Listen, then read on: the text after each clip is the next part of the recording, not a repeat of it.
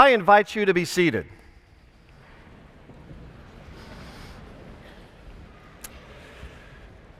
Grace to you and peace from God the Father and our Lord and Savior Jesus Christ. Amen. The Word of God that engages us for this great festival is from the first lesson just read, specifically Genesis 50, verse 20.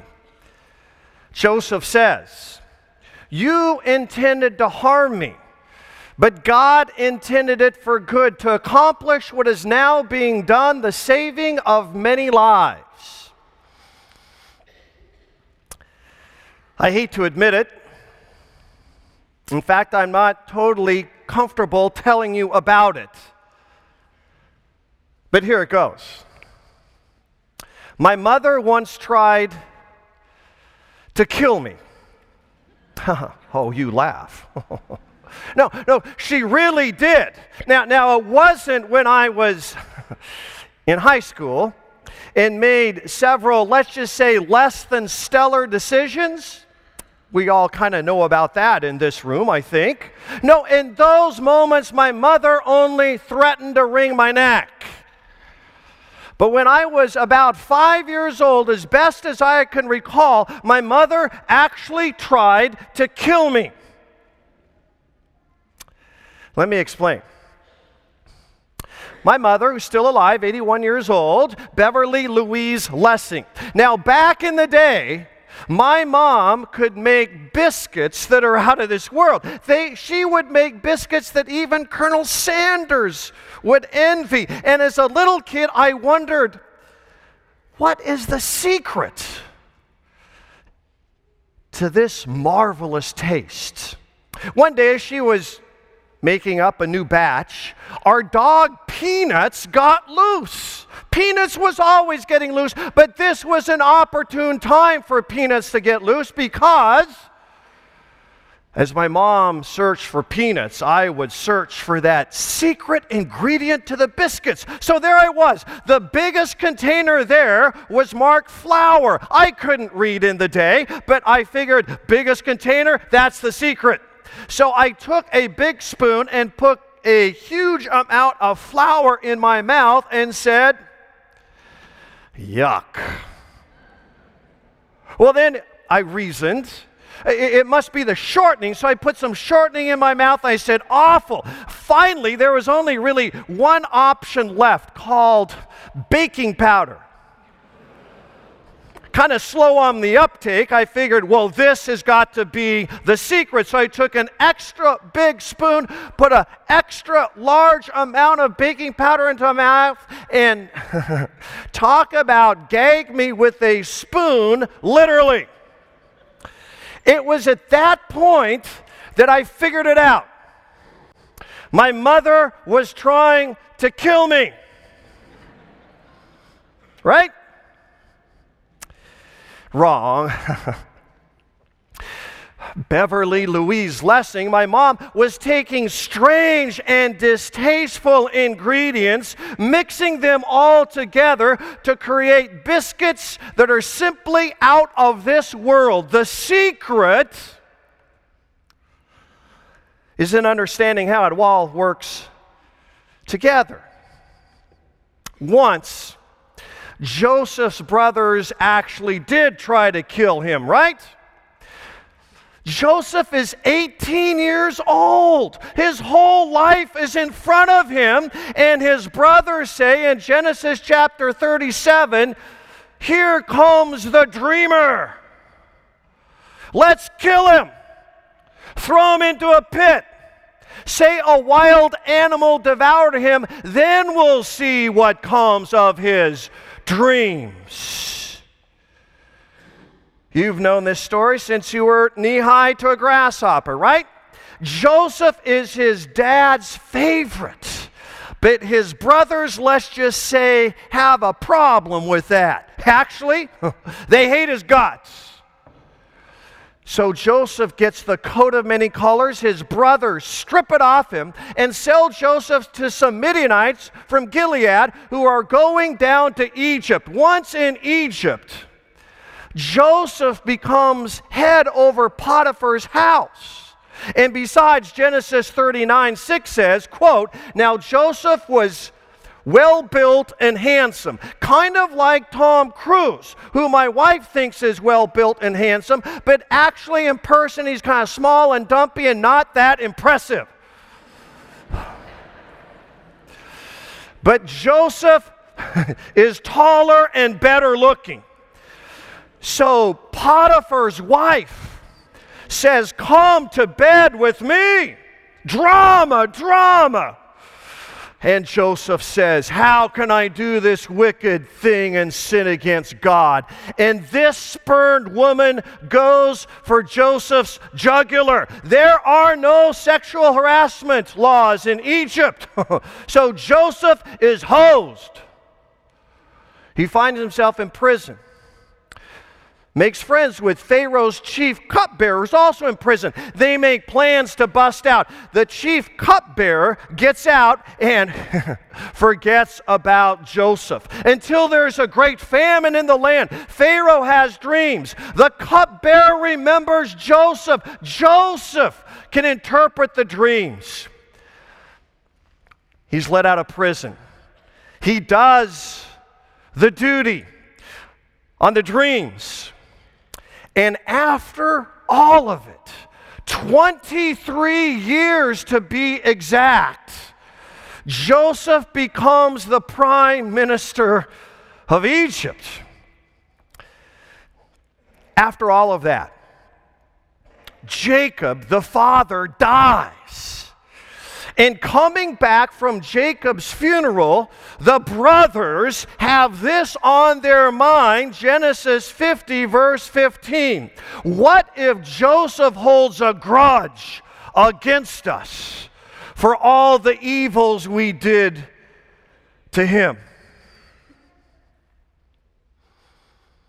Well, will he? Will he stick it to them? Will he make them pay after all of his heartache and hell?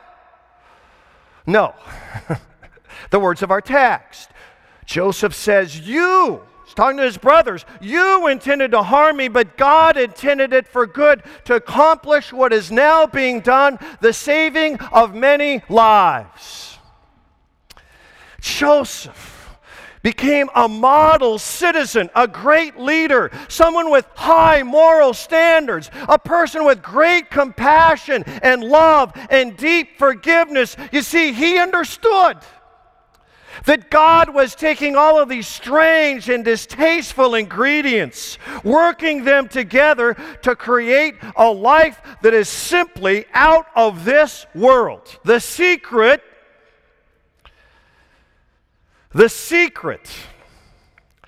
is in understanding how it all works together. Graduates of 2011, let me be perfectly blunt and clear. Difficult times are directly ahead.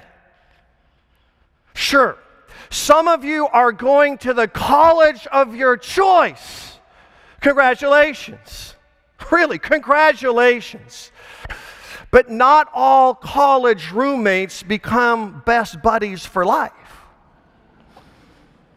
Some of you someday are going to land a job in this economy. Congratulations. But not all jobs are filled with glitz and glamour and six-figure salaries. Some of you perhaps someday will fall in love with that hunka burning love. You'll marry the man or woman of your dreams. But you see, not all marriages are made in heaven. Lutheran High School North and Lutheran High School South can't insulate you from life.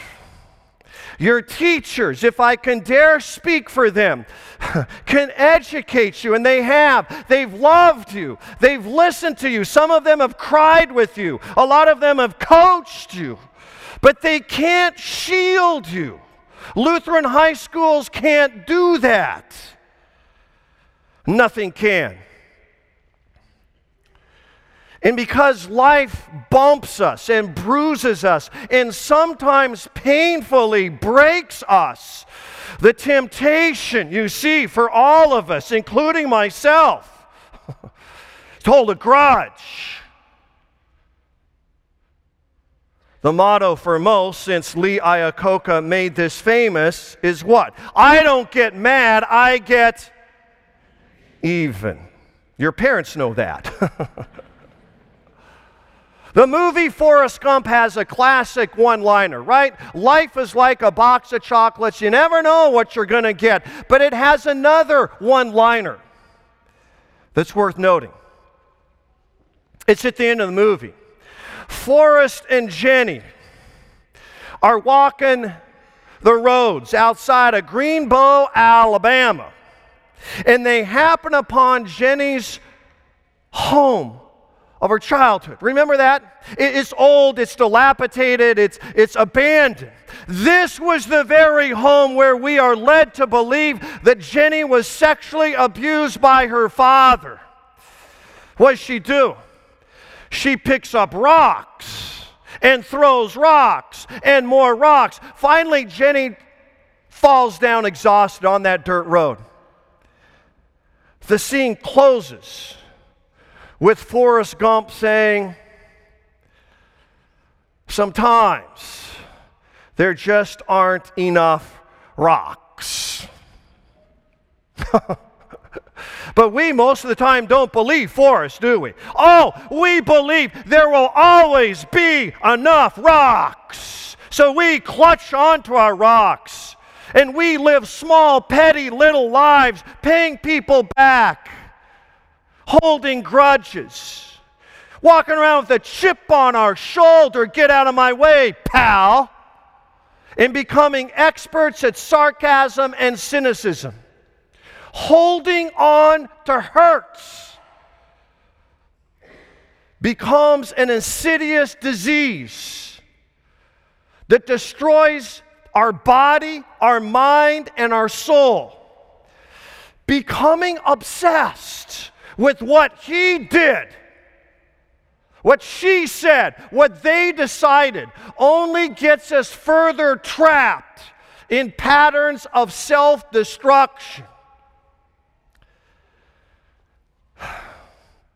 Is there a way out of this mess? Is there an escape from living a small, little, vindictive life? Am I stuck forever with this hard heart? No, you're not. I'm not. Meet another man who, just like Joseph, was despised and rejected by men.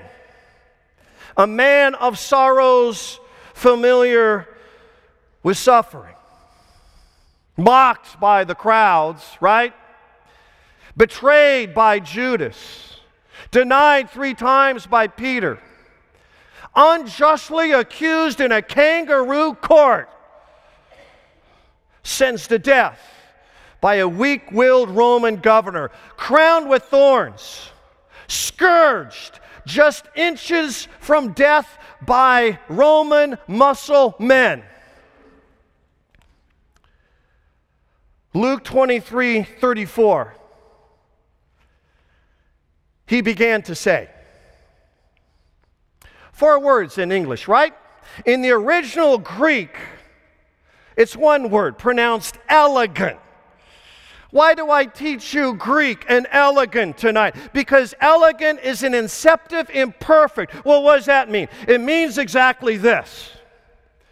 He began to say, and he continued to say, and he repeatedly said, and he said over and over and over again, what?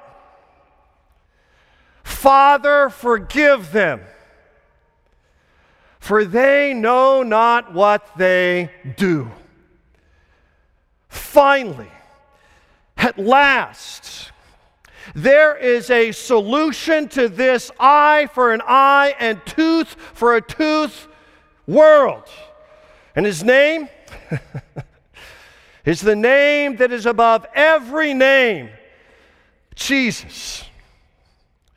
And to prove that Jesus is the solution to every human problem, on the third day, the tomb was empty. There is nothing dead about Jesus. And so what does that mean? It means when we're baptized, the Father's not holding a grudge, but He pours out upon us grace that we have learned to call amazing. In the Holy Supper, Jesus doesn't stand aloof, disconnected, chip on his shoulder. No, He comes up close and personal in real body and real blood. Instead of wrathful revenge, shout it out, we are redeemed in the blood of the Lamb. You intended to harm me, but God intended it for good, to accomplish what is now being done, the saving of many lives. Thinking about all of this, St. Paul writes in Romans 8, we know that in all things God works for the good of those who love Him, of those who are called according to His purpose. Two things Paul does not say. First, Paul does not say all things are good. All things are not good. All things will not be good. A lot of stuff confuses us and haunts us and messes with our minds. Second, Paul does not write, wouldn't it be nice if? I'm pretty sure that. No, Paul presses the pen hard. We know, we're convinced, we believe that the God of Joseph, the God and Father of our Lord Jesus Christ, takes all the strange and distasteful experiences and creates in His children lives that are out of this world. Life in Jesus, empowered by the Holy Spirit, is different from this world. It's opposite from this world. This is a life that is driven by Matthew 5:44. Love your enemies. Pray for those who persecute you. This new life of freedom is animated by Romans 12:21. Don't be overcome with evil. Overcome evil with good. And then there's Ephesians 5:32. Be kind to one another, tender-hearted to one another, forgiving each other, even as God, for Christ's sake, has forgiven you. Wow. Great timing. That's all planned. Because at this point, actually, in all seriousness, this sermon is taking a turn to one person. Her name is Lori Beth Lessing. And she's in the Lutheran High School South class of 2011.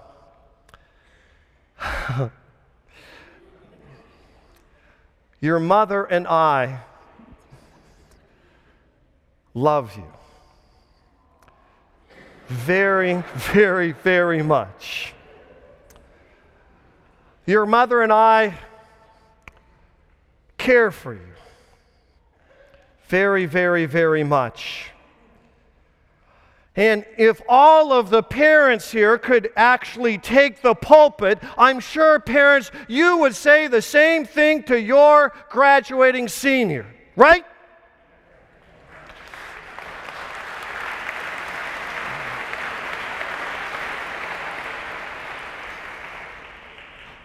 What's so hard, speaking as a dad, a parent, you see, what's so hard, class of 2011, you see, is we have done everything for 18 years to shield you and insulate you and protect you from the mess and the mire and the muck and the mud of this world.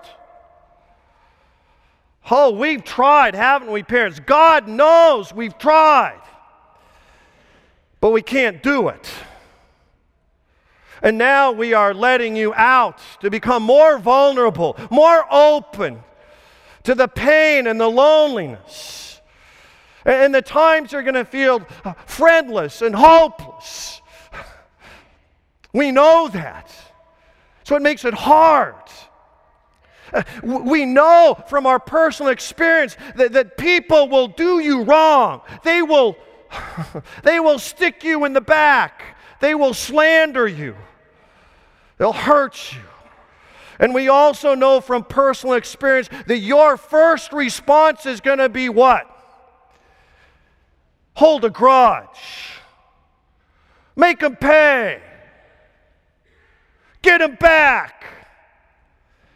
Graduates, listen to me. Don't do it. It will destroy your life. There's a plan, you see. It's a great plan. It's a plan where, as God's baptized children, He's taking everything and He's working it out for our good and God's glory. Don't believe me? Then just ask Joseph. In the name of the Father, and of the Son, and of the Holy Spirit. Amen.